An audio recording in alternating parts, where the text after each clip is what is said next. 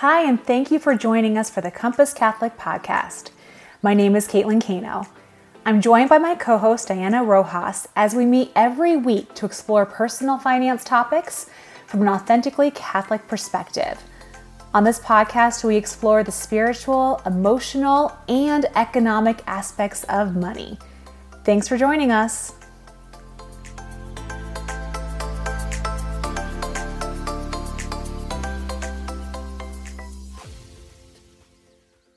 Hi, and welcome to the Compass Catholic Podcast. This is Caitlin Cano. I'm joined by my co-host, Diana Rojas. And today we are so blessed to have our guest, Tony Vicinda, here today. And we're going to be covering one of my favorite topics, which is entrepreneurship. I love this topic. I think it's so much fun because entrepreneurs have a unique opportunity to marry their passions with their professional careers and do it in a really creative way.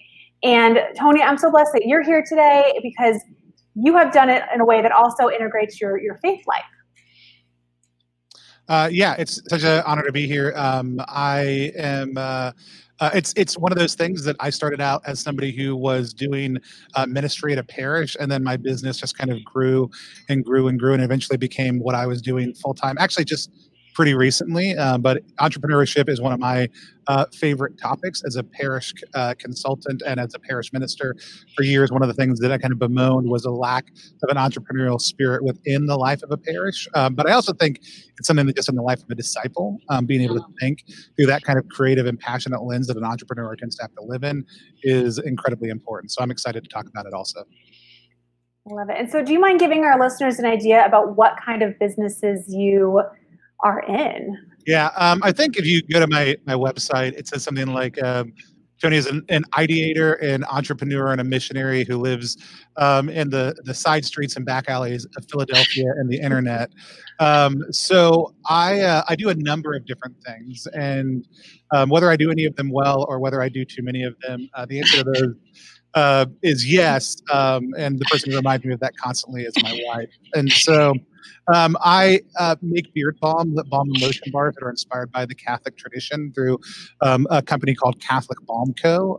We really want everybody to just live everyday holiness and be reminded of our baptismal promises every single day. So that's the missional focus there. And then I had founded and stepped back recently from a ministry called Project YM, which just helps youth ministers know that they're loved and supported. And I still help out in an advisory capacity with that. It's a phenomenal ministry that just partnered with a non-for-profit out of Texas called Ablaze, phenomenal grouping of ministries. It's been a number of years in parish ministry, but recently left to start something called the House of Broken Loaves, which is our newest project, and really is what I would call in the incarnation phase right now. You know, whenever you launch something, especially when you're an entrepreneur, there's a tendency to run a rush and say, this is everything this is going to be. And we did that. And the reality of life, especially when living missionally, sometimes is way slower than that. And especially when you want to reach neighborhoods with the gospel, specifically your neighborhood, which is what we want to do. That goes even slower than that because the first thing you have to do is really incarnate to be in that place, to get to know people, to love the city that you're in. And we moved across the country from Seattle to Philadelphia to start the House of Broken Loaves. On top of that, I have another thing that I do. I do game design. So I've designed a couple games. One of them just recently funded on Kickstarter earlier this year. Just went to print and will be out on shelves. Shelves is probably a broad term. It'll be on a couple of shelves, mostly in homes. Soon it's a tabletop role-playing game. And then we have another game that we're working on for next year also that is a improv brand building game that we actually designed a couple years ago, took to Kickstarter, failed, and came back. So game design is another fun thing that I do, along with content creation for all of that stuff also too. So just a few things that I do in a couple different ways. It sounds like you are just so creative, and that's so amazing. I can't imagine juggling all of that stuff. I can barely be creative in one aspect, much less all of those things. And even just looking at your websites, it's so cool and very eye-catching. I know there's a specific word for that, but it's very eye-catching. And yeah, that's just so awesome. So thank you for sharing those gifts with the world because those are pretty awesome gifts that you have. Oh, thank you guys so much. Yeah. So we are very excited to hear about, so you are very much entrepreneur and very much missionary. So those are two not opposites, but can be seen as opposites, I guess. So can you kind of tell us how you have braided those together so uniquely and so wonderfully? Um, yeah, it varies depending on the project. I can't imagine waking up in the morning and doing work that I'm not passionate about. I've always been good at sales. I used to work in coffee shops. And my wife used to, I like our coffee shops, the shops I was in would always like lead in sales for our region. I would always lead in sales at our store. I would sell machines, beans, anything. Anytime somebody came in, I was pretty much constantly upselling them things. But I loved the work that I did, and I really was always in the mode of saying like, "Hey, I really love these things. I want to share them with customers. I want to Mhm. share the passion I have with them." My wife always just thought like, "Hey, you must be really good." At sales, you should just go be a salesman. You can make a ton of money. And I said, it really wouldn't work. Like, I've even tried a couple of other sales jobs that potentially were going to be higher earners, higher income, and unless I absolutely love the thing that I'm selling, unless I'm passionate about what it is, it's really hard for me to think about waking up in the morning and trying to get other people to buy into whatever it happens to be. And so I'm somebody who like that's a central part to how I'm wired is that I need that passion. And when I was 16 years old, I felt a call very strongly from God into ministry during this really kind of profound encounter moment. And all I knew from that moment is that God wanted me to help young people encounter Him in a new way. So I started out in youth ministry, and as much as people may think it's easy to wake up every day as a parish minister and just love what you do, it's actually not a lot of the time, which led me kind of into my first attempt to do entrepreneurial work, which was saying like I was having a lot of success as a youth minister. The program was growing. Young people were coming to know Christ and the Holy Spirit. Other people were asking me, "Hey, can you come? Can you come help me do this at my parish? Can you come, give a talk? Can you do this?" And so we started a ministry that just really helped youth ministers do that. And it started off small, and originally we were running retreats and doing some consulting, and we would do what I would call like not even event planning, but event architecture. Like we would come in and try to help them figure out how to do events better and how to build in really intentionally what essential elements need to be in place to help the spirit move fruitfully, which is kind of a misnomer. It's really hard to kind of identify exactly what that means because the Holy Spirit moves when the Holy Spirit wants to, but there are certainly ways that we dispose ourselves and can help dispose others. And so it was about removing those blocks and creating opportunities for people to be able to do that. I'm a big fan of play. It's one of the reasons that I'm in game design. And so a lot of those things were very much designed as like social games and other things like that, along with deep and intensive prayer experiences. It was a lot of fun, and it grew and grew and grew, and it eventually became a ministry called Project YM that serves youth ministers all over the globe now. And in the middle of that, I was still working at parishes. I still loved being able to work directly with people. I actually got out of parish ministry to do Project YM full time. And I realized like one of the things I love, as heartbreaking as parish ministry could be, is the ongoing development of just walking with people. And that, when you're going into a parish and coming out, even if you work with the same parish over and over again, that wasn't there. And so for me, the concept of entrepreneurial mindset, how we do things better, how we take an idea or discover an idea and then drive that into action has always been rooted in how I did ministry. And so for me, it just kind of seems like a fusion. Like you have to kind of have that missional aspect. And I think, when we look at things like Simon Sinek's book, Start With Why, when we look at a lot of the different leadership theory that comes out nowadays and a lot of the organizational health stuff, knowing your purpose is so core to the entrepreneurial mindset. Like if you don't know what your purpose is and what your differentiating factors are, like you're dead as an entrepreneur. And I would say it's the same thing in ministry. Like Christ comes and proposes an essential reality of who He is to us to help redeem us. And He also within that helps us and the church become differentiated as new gifts are added to the body of Christ, as new people come into faith. That actually builds us into something more unique, not more alike. And so, at the very root of who we are as Catholics, for me, that entrepreneurial and missional mindset kind of have to work in fusion. And I Hmm. think we see the church be healthy when it does. I think we see the church fail and flounder when it doesn't. And the same thing is true for a business. It's business flounder when they don't know those things, and they succeed when they do. So I'm wondering, because being a creative person and having the entrepreneurial mindset, you're probably always generating ideas, right? You're probably someone who's more receptive to looking for areas where there's a need, and you can fill that need with, fill that gap with a creative idea that you've come up with. How do you know when that light bulb moment is worth the investment of time and money and everything else? And I ask that as a parent, because when I get excited about something, my husband quickly reminds me that we have 4 kids, and so it's more of a risk, don't you think, as a parent, or do you think that's something that gets you more excited about? I think everything's a little bit more risk as a parent. I also think I'll be very transparent, and this is not to call out. This is to call out myself, not your husband. Let's be very clear with that. It's really easy when men want to pursue a passion for them to just go follow it. Like, they don't think about it twice. They just go do it. And it's really oftentimes hard for a mom to be given that same latitude or that same permission. And it's definitely, I think, a failing in a lot of the way that we approach entrepreneurship today. And it certainly was an issue in my family, my household. With me and my wife. Like, I was pursuing things, I was doing things, and I just assumed, like, my wife, if she wanted to pursue something, would just do it.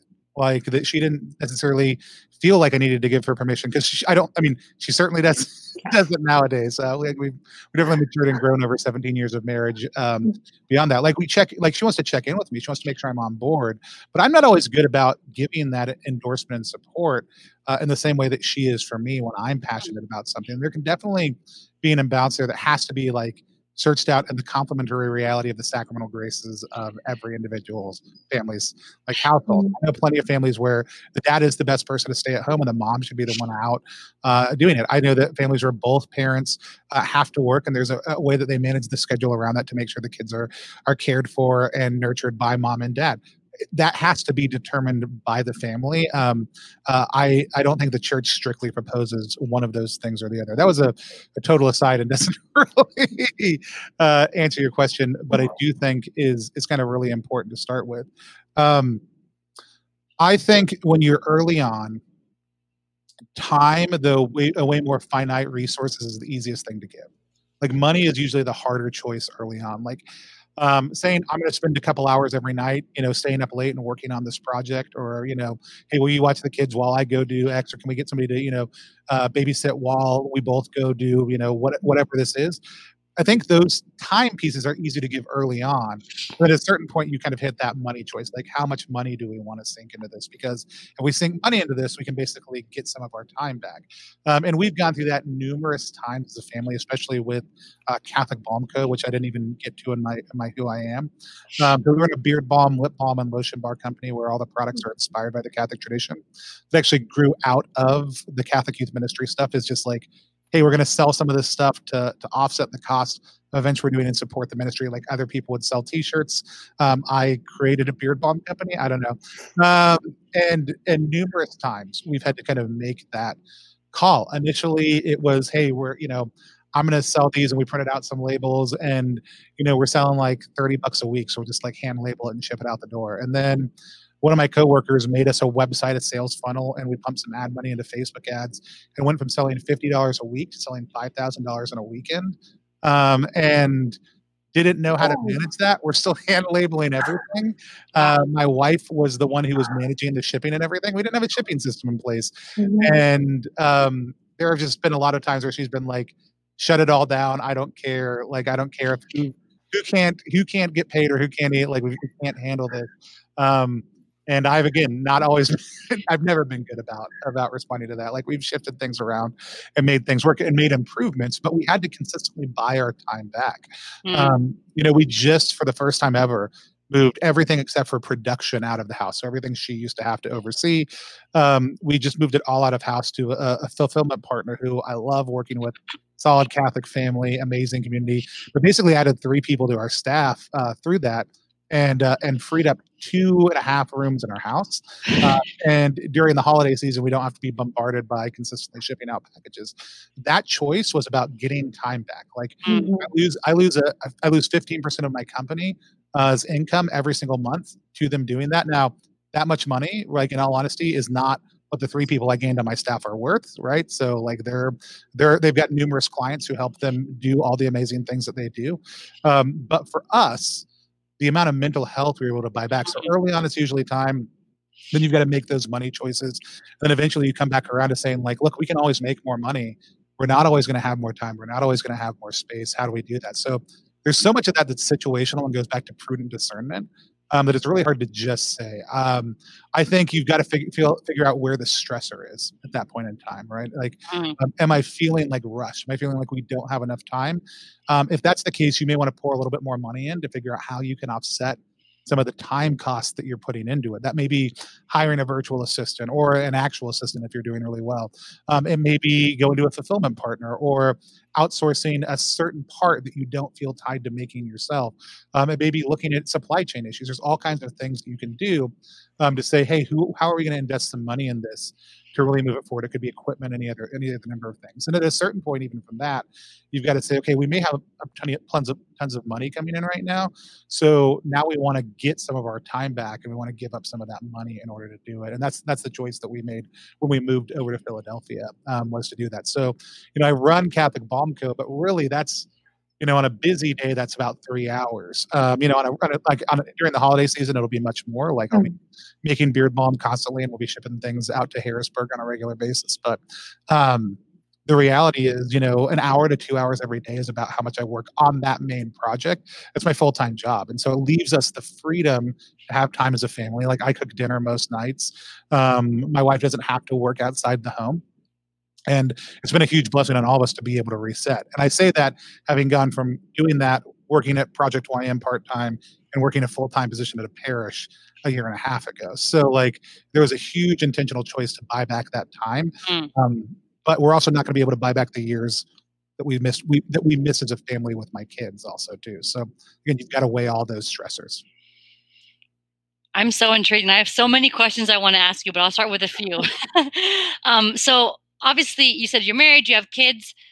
You were creative before you were married and had kids. So I'm curious, like how you shifted all of that energy and focus from I'm a single man doing all this on my own to now I have other people to take care of. Like there had to have been a shift, I'm assuming, because you're taking risks, right? And in the beginning, when you're single, it's just you and your money, but now it's me, my wife, and my kids, and I have to supply for them. So how did that shift look like? Yeah, for clarification, I started dating my wife when I was 19. We got married when I was 20. Had our first kid when I was 21. Wow. I mean, so when we say I was single and only had my own money, it was way less money, and it was a very short period of time.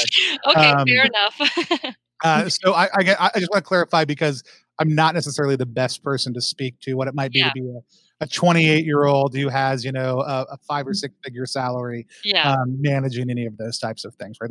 That's never who I was. And so, I went from having roommates to being married and having other roommates, right? And then actually, we even had people who lived with us for the first couple of years we were married. That's something we've kind of always done as a household, is have an open house if somebody needs a better place to stay. So, so it's hard because I've never lived in that space, and I have attachment to things that I have to watch out for. I don't have a lot of attachment to money. Like to me, I could always live with just enough money to not have anxiety. Like, which I know what that amount is because I manage everything myself, right? I know how much money, like when anxiety creeps in on a given month, if like from a business standpoint, because then I know how much, like how tight we're going to be on any given thing. I know how all that operates within me. And so it's a little bit easier to work at. One of my best friends, he's a priest up in Seattle. And he was like, one point he was like, you just don't have anxiety around money. I was like, oh, I have crippling anxiety around money. But I don't have crippling anxiety around like, do I have enough money? I have a crippling anxiety around like, can I pay the rent? Can we afford groceries? Like, now, but I do love things. Like I love buying things and I love having cool things. And I don't need a lot of things, but I do like having like nice things. And not particularly like I need the finest linens, but we were talking about like my microphone setup and other stuff like that, which is business expenses, but I've put money into it because it's something that I want to make sure when I'm having a conversation with somebody, when I'm on a call, anything like that, that it's easy to handle, that everything sounds good, everything works well. So there's a kind of a focus on, for lack of a better term, like excellence within that. But But the reality is, like, I've never been super tied up around money. I do like to make enough money so that I don't have anxiety, and it's actually kind of nice to know what those numbers are. Like, what are those numbers that, whether it's from a paycheck, from your own business, whatever, that just like are like, all right, well, I'm not anxious if I have that much money coming in every single month. Like that keeps me free from anxiety. Like for me, that's the only target we think I'm interested in financially is like um no anxiety amount and then like giving other people money amount. Like those are the two things that I track. Oh, I love that. And you know your numbers, right? Like you know what that number, that threshold is before you start getting nervous, which I feel like so many people just don't Correct. know. They have the ostrich, head in the sand kind of mentality, and then they're always stressed out all the time. And just knowing your numbers a little bit, knowing where that threshold is so helpful. And I'm also wondering, so you have your businesses, and you are missional, and you bring in things that are uniquely Catholic, and I love the whole the beer bomb thing. That's just the coolest thing. But how do you stay on target with being missional, staying authentically Catholic, and still being a business that's growing and sustainable? Have you ever experienced those things being in conflict, or has that always been something that's been part of your plan and you haven't had an issue with? I think those things are always in conflict. I think they should always be in conflict. Talking to one of my friends who he's one of the guys who runs Catholic Creatives about this on a podcast at one point in time. And one of the things I was telling him was sometimes we have to challenge ourselves with the amount of pride and vanity that comes from not having money or paying ourselves poorly when we have a thriving business, like when we have extra money that we aren't able to rejoice in the fruits of those things. And sometimes that comes from a sense of like, I've got to be missional with this. Like God's blessed me with like 1,000 extra bucks this month. Like, what am I doing for other people with that money? Which is actually absolutely the amount we want to have. Like the mindset we want to have is how am I using this money to bless others? But if we're doing it from a standpoint of pride or vanity, then it's actually destructive spiritually also too. So actually sometimes is like, okay, like sometimes that other person is my wife because she has wanted to buy a new like washer or dryer, or like, my kids like have been asking me for an upgrade to their art. Like all my kids are artists, like to their art supplies for the last little bit. And how can we do that in order to improve the household, in order to make things work better for them? Like sometimes that's the question, right? It's not necessarily selfish, but it's saying, look, if I'm just super proud of the fact that I've always given this money away, that I can't give this money away, then maybe I really should examine whether or not I'm doing that because it's the good thing to do and because it's what I'm called to, or whether I'm doing it from a sense of pride. It doesn't mean God's not doing good with that money or that good isn't happening with it. But the question is like, what is that doing in my heart? Is there something else for my family that I should be doing with that money to invest just in my household or in another project or anything else like that? And it's a little bit different when you're like an omnipreneur, when you like run numerous projects. And because sometimes it's like, well, I could take that $1,000 and put it over here into this other project and beef it up and let it go further and see what that money could do, over here. That's something that I have to consider from time to time, depending on where the income source comes from. And so there are some of those different choices that we have to make. But for me, it also goes back to also thinking about what does that money do again with my time? Like, does it free me up to be able to say, okay, now that I have, you know, um, 6 extra hours a day to work with, how am I actually taking care of my neighbor? Not like my ideological or theoretical neighbor, but for us, like how am I taking care of the actual person who lives across the street, next door to me, a couple houses down, a few streets away? How am I taking care of my neighborhood? Like, am I going out and spending time with those people? Do I know what their needs are? If I'm feeding the homeless, it's one thing to write a check, like, and put it in the mail and send it off to an organization that feeds people in the third world, which is great. Like, something as Catholics we are constantly called to do. But it's another thing to actually like put on my shoes, walk to the grocery store, buy food, walk around in my neighborhood downtown, and feed the hungry and the homeless right here, or pay for a few people to have a shelter that night and make sure that they actually get to the place that they need to go. And there's risks there. Like obviously, if you're a big like 300-pound dude, like it's really easy to go pick those people up and take them where you need to go. Sometimes if you're not that person, it may not be as easy to do that from a safety standpoint. But considering what we're doing locally in our neighborhood, giving ourselves time to do that, giving ourselves bandwidth financially and emotionally to do that is actually really, really important. And I would say, like, as much as I do care about and have consistently supported foreign missions, I've always been far more driven by like, hey, that's great, but if we're driving past like Mm. 30 homeless people on the way to the food bank, like why? Like, like not even going international, but like if at the parish I was at in a wealthy suburb of Seattle, people always wanted to go feed the homeless in downtown Seattle, but they never wanted to deal with the homeless, especially the drug addicted homeless, which we had a lot of in our area, who were surrounding our parish. And it was kind of a like when you would bring it up, they would be like, "Oh, like are there homeless nearby?" I'm like, "Yeah, like at the grocery store where I've seen you shopping numerous times, there's like 6 of them always outside. Like, have you considered how you're helping and supporting those individuals?" And so, it can be a really challenging thing to not have the bandwidth or not have the perspective to look at some of those kind of things.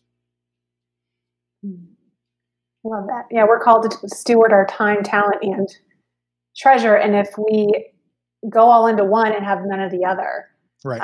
It's an interesting balance. And I always tell people, like, from a parish stewardship standpoint, you can get up there and ask for money all you want, and people are going to give you what they're going to give you.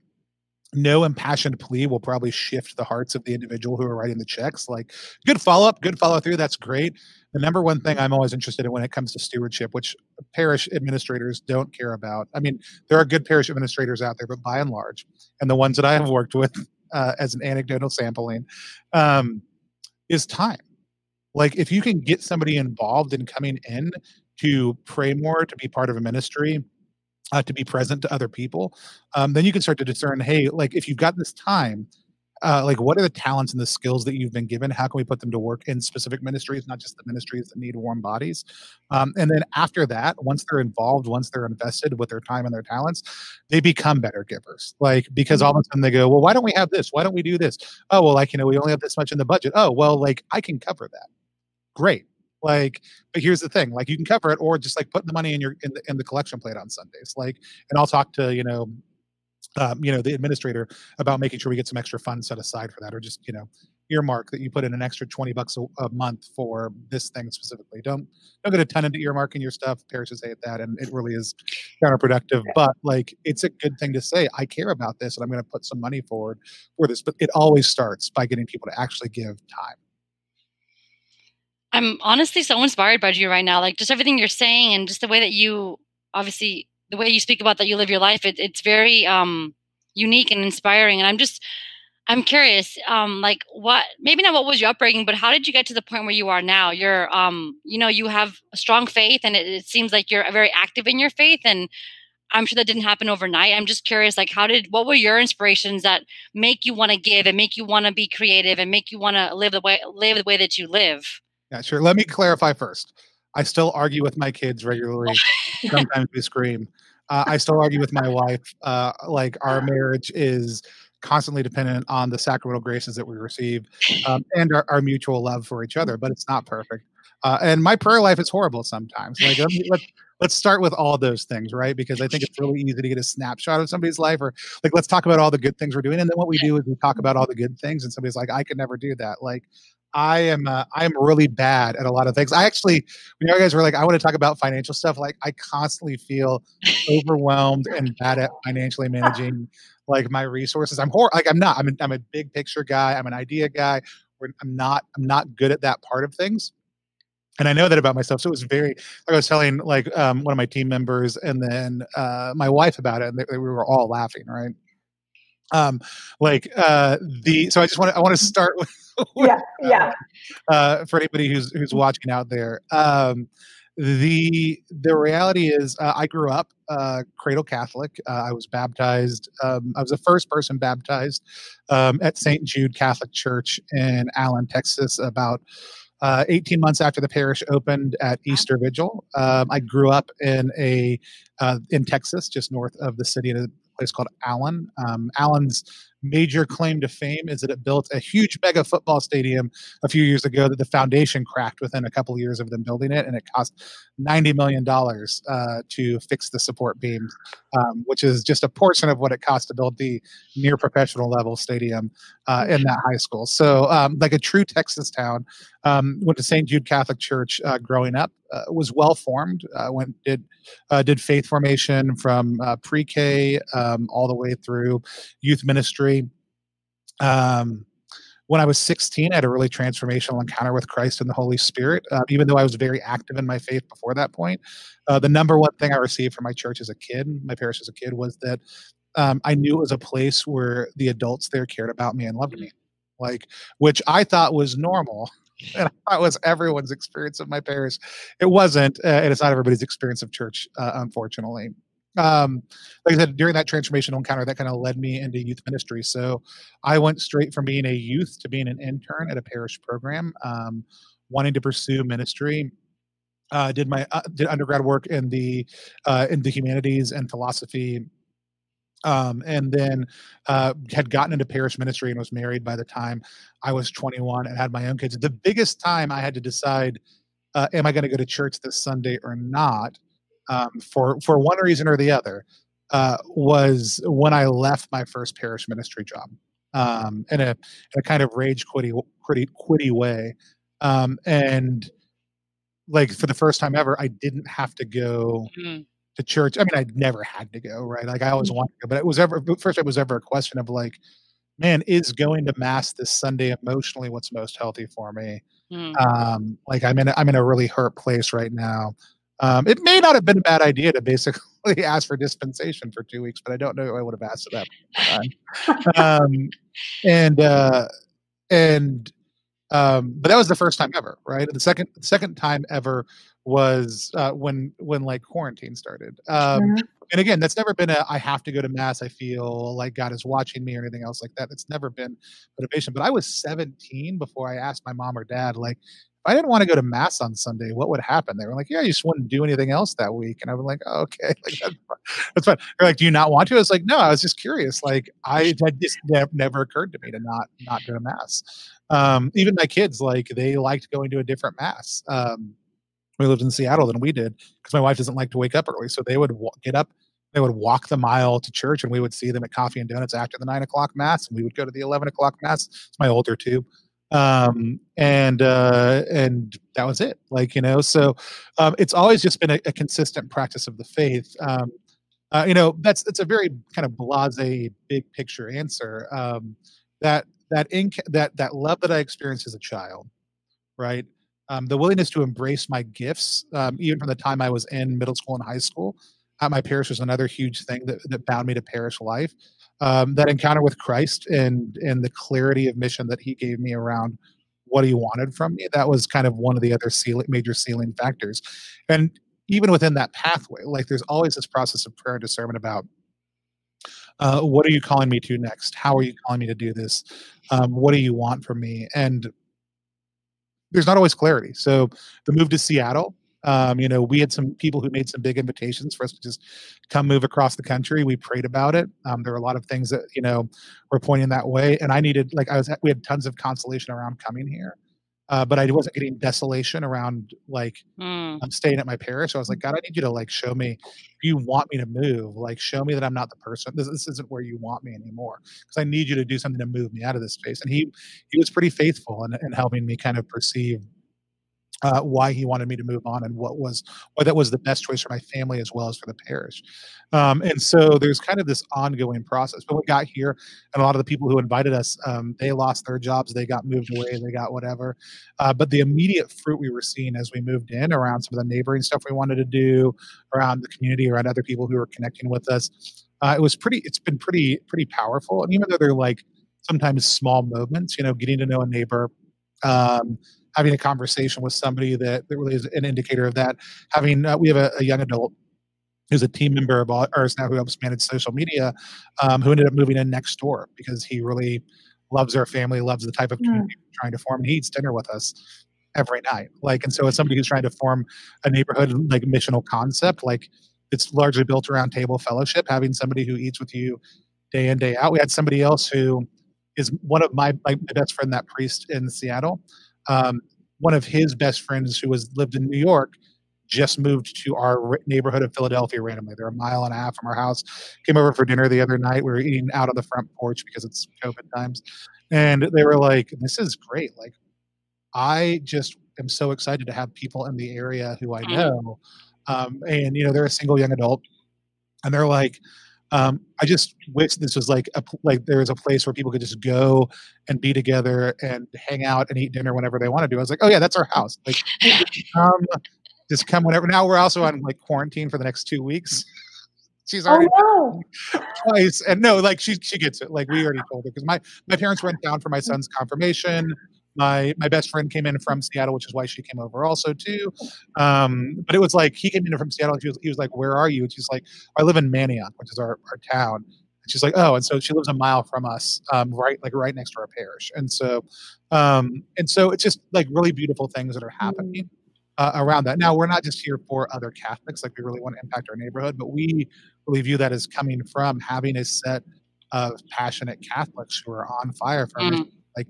It's not just that we want to go tell people about Jesus, we do, but the primary thing we want to do is live our lives in a way that make other people say, I want that. And that's the thing that we're looking for. And so, her sitting on the porch and saying like, this is what I want is like, great. Like, that's it.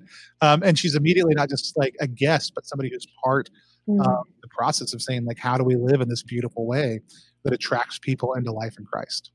So, And that's evangelization, isn't it? Like that. Yeah. That is what it is. That is a way of evangelizing. A way of evangelizing. Yeah, the church. Any time you use a gift or a charism that you've been given by God for His ends, there's a natural evangelizing and healing component to that.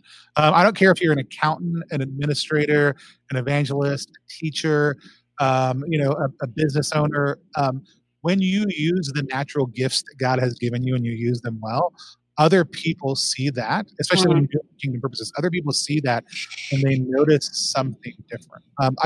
I couldn't name you the amount of times that people in totally secular context have just asked me, like, what is different about you than everyone else? Like, what is, like, how come this stuff happens to you? And not just to, the person down the street. And I was like, well, here's what I think, here's what I believe. And they go, okay, that sounds interesting. Like, I want to know more about that, and that builds trust, that helps open people up to curiosity.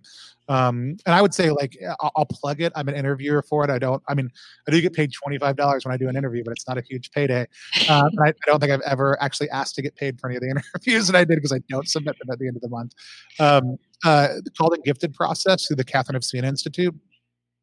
Hands down, some of the best formation you can get in discerning your own personal charisms and understanding how your charisms can be evangelizing no matter what they are. But the proper identity of the church is to evangelize. And so when we are the church well, we do that. And when we're the church poorly, we don't. And that's not to take like charismatic direct proclamation off the table. I think that's super important also. But you've got to get people to the point where they're open and receptive to hearing that. And that question of what's different about you is 100% an opportunity to be like, let me tell you about Christ and His Holy Spirit, like His Father, like who's a good Father, and that whatever your relationship is with your own Father, it's really any issues you have there are really because He's not like God, not because God is like Him, and so it's one of those things. It's one of the easiest inroads into that conversation. So I have two more questions for you, and I appreciate you giving us your time because I know that. I think I told you half hour, but this is wonderful. I don't want to stop. I'm not in a rush. I should have clarified at the beginning. I always tell people, and like people who have me on regularly know, like, you have Tony Vicinda for a podcast, like, buckle up because he's going to talk way more than you want him to. And so, all right. So my first question is, what advice would you give to someone else who is thinking of starting a business based on mission and integrating their faith? Yeah, don't call it Catholic, whatever you do. I'm going to say that very seriously. Like we called ourselves Catholic Balm Co. because like our beard balm has a name. It has a brand name. I've got some right here. It's called Barbados Beard Balm. That is the brand name. Like every single one of our products lines has a name. People just called it Catholic Beard Balm. right? Like that's all people called it. So like we even bought CatholicBeardBalm.com. And then as we were like, okay, well, we're building a brand around this. What do we do now? Like, well, everybody calls it Catholic Beard Balm. We'll just call it Catholic Balm Co. Easy peasy, like done, right? It cuts off far more avenues than it creates. Like if you go to our website, there's not a doubt in anyone's mind that we're Catholic when you get there. Like even if the word Catholic wasn't on it, like it's very, very clear who we are and what we do.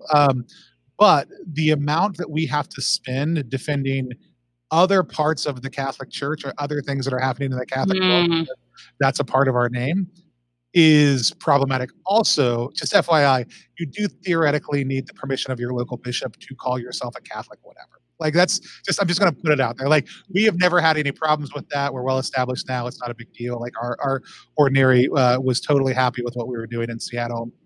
And I do have to meet with our new ordinary. Like I met with Chaput and when he was here, but we have a new archbishop now who I need to connect with, right? Because we use that title Catholic. That's a responsibility that we have in doing that. And there's responsibilities that come with that. There's also a lot of distractions that come with that. It's also, I would just say, it's lazy branding. And so just consider that. And that's probably not what you're looking for, but from a practical pro tip, that's one of the things I would say. So some of the other things I would look at is say, being Catholic isn't enough. You need to be excellent at whatever you do. I think it's really tempting to just slap a Catholic label on it and not know that what you're doing is excellent. Now, when I started making beard balm, I made what I thought was excellent. Like I was messing around with it for me and my friends. The reason we started doing it was because I had wanted to make some non-blessed chrism for use in some classes in the parish. I wanted to make about an ounce. The amount you can order is enough to make 3 gallons, so I had a lot left over. And so that's when I was like, I'm going to put some of this in the beard balm I've been making, take it to a conference along with a couple other scents, and we'll sell it as Catholic, beard balm. It's going to be fun and funny, and it's just like somebody else selling a t-shirt, but it's kind of already part of my brand. So, but when we got, like, people constantly complimented, and I just thought, oh, like, these people just don't know what they're talking about. But, like, we've been on, like, BuzzFeed listicles and other stuff like that, which is, like, whatever. But, like, against major secular brands as one of the top 5 brands, like, we'll consistently make top 2 or 3, brand lists or balm lists from people who are secular reviewers. And it's a really cool thing to actually have a brand that is excellent, that is focused on excellence, has developed an excellent product, where, like, people who are not Catholic are happy to use our product. We have pagans and atheists and other people who will use our product. And the best thing for us, like, we're constantly exposing them to a little bit about aspects of the faith on an ongoing basis. And so focus first on excellence, right? Do I have an excellent thing that I want to do? Do I have an idea that is unique? Or am I just looking to make a derivative Catholic something? If you're just looking to make a derivative Catholic something, like, do the world and the church a favor, and figure out the best way to use your gifts in a fruitful manner. But you've got an excellent thing, and you've got a clear vision for how you want to bring that forward. I would say, again, after that is, really honing in on what is your why. Like, because Catholic Balm Co. evolved out of another ministry, we had to really step back and figure out, like, okay, what is the unique value proposition?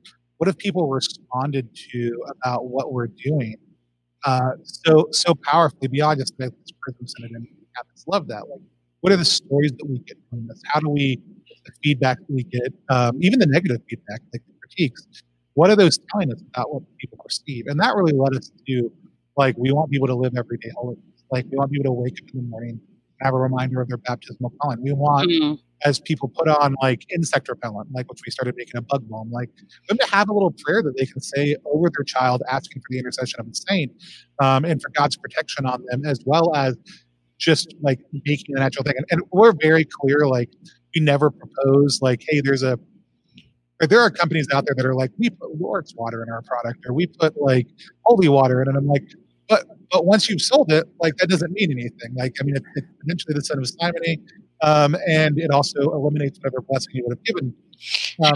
That's why, like, making a good thing is important. But praying is effective. And so, like, saying, like, here's a prayer. Like, you may not know who Saint Gratis is, right? Like, saying against insects, and here's a little prayer asking him to intercede for you to Christ and asking for his blessing. Like, pray that, like, while you're putting this on your kid, because that's going to be beneficial no matter what. you know? And so for us, it's how are we telling the story of faith? How are we helping people, really encounter new aspects of the faith? And how are we reminding them of that of the holiness of them and of the saints in every little thing that they do that we touch? And so, that's something that it took a long time for us a long time, 3 years for us to really identify. That's what we want. That's what we're called to. We're not just somebody who supports other ministries, but we do that. We're somebody who wants people to live holiness and understand the deeply human reality around living holiness. There's not a lot of companies that are like, hey, when you're putting on deodorant in the morning, you can be reminded of how holy you are. That's something that we feel really strongly about and we want to be an essential part of who we are. Okay, you're letting the divine hit daily products. Like, beautiful. I love that. That's so cool. So my last question is, my husband's military. He's never grown a beard. And they'll have like Mustache March or Movember. And about 3 weeks in, moms will grab their kids away from him at the park because he looks not. Right. What advice do you have for him? When he gets out of the military and he decides he wants to grow a beard, suffer for Christ, right? No, if you're out of the military, like it's one of the things, like it'll come up, people will be like, I want my husband to grow a beard, and they'll like tag him and we're like, do it. And he's like, I can't. And we're like, you can do it. He's like, no, I'm in the military. And we're like, oh, well, like, thank you for your support. I just can't. And so, if somebody wants to grow a beard, the biggest thing is just to stop shaving. Like that's always number one. And people are surprised at how effective of a method that is, but really that's it. Now people might be like patchy or irregular. Time will take care of most of that. Some of it's genetics and there's nothing we can do about it. Like if you don't grow hair somewhere, you won't grow hair there. However, they're actually like, we're working on a growth serum right now. Our neighbor, Tristan, the one I mentioned earlier, he's going to test it because he does not grow a beard all over. And so there's some of that, but there's two types of hair. There's vellus hair and there's terminus hair. Vellus hair is like the soft peach fuzzy kind that your kids have on their cheeks, right? When they're itty bitty. And then terminus hair is like thick, dark hair or whatever color your hair is. Like that's the hair you want to get to. And so they also grow in two different ways. So when you have vellus hair, it'll only get longer if you don't have certain chemicals going into your body. And when you have terminus hair, it needs those chemicals in order for it to grow longer. So it's chemically a lot more complicated of a process. You want balms help with and oils help with the itchiness and other things like that, with making it look good. I think for like the number one thing that people love about our stuff is like for Catholic moms especially, like that smell of chrism, not only on their husband, but also when they get their kids back from their husband, like is always named as like number one thing that they love. They're like, oh, did your child get baptized recently? They're like, so those are a couple of the things I would say. But obviously, like we have a lot of jokes around our brand around beards make you manly and other stuff like that. And I would say beard culture overall actually can kind of be a toxic place. It like secularly. We every November run a men's spirituality thing. It's happening right now. Called the Nazarite Challenge, and the goal is like 30 days to grow in hairiness and holiness. And so we reflect on the experience of the Nazarites traditionalists like Samson and other people in Scripture. They take on 5 commitments that parallel the commitments that the Nazarite took, which is like daily prayer, entering into community, sharing the faith, growing a beard, and avoiding sin, which would be analogous to death. But like we've got 300 guys signed up this year. It's a free program. Wow. We have like daily reflections for them when we post them in a special set aside like Facebook group every day, but they also get emailed out printouts and daily reflection questions. This year we're focusing on creating a rule of life and what it means to be brothers, because we think there's a deficit of fraternity in parishes and in the church right now that oftentimes leads to a failure of having enough fraternity right now. Like men can't learn to be brothers. How do they learn to be fathers? And so that's what we're reflecting on for 30 days. And during our calls or during the daily prayer reflections, like you'll watch it like hit guys. Like they'll like say like, all right, I started typing this and it wasn't true. And now, so like, here's what I actually think, and here's where I'm actually at with this. The level of vulnerability we'll see in that group and the amount of life change is transformative. And it starts with like the concept of like, let's all be manly and grow a beard, but it's really about doing the interior work. That's actually the important thing. But like, yeah, order some beard balm, like, and give him that. It's great for mustaches. We also do have a mustache wax, but usually that's like an advanced maneuver when you want to like get these. Yeah. We work past the patchiness, and then it's time for the shaving, and then it's all gone.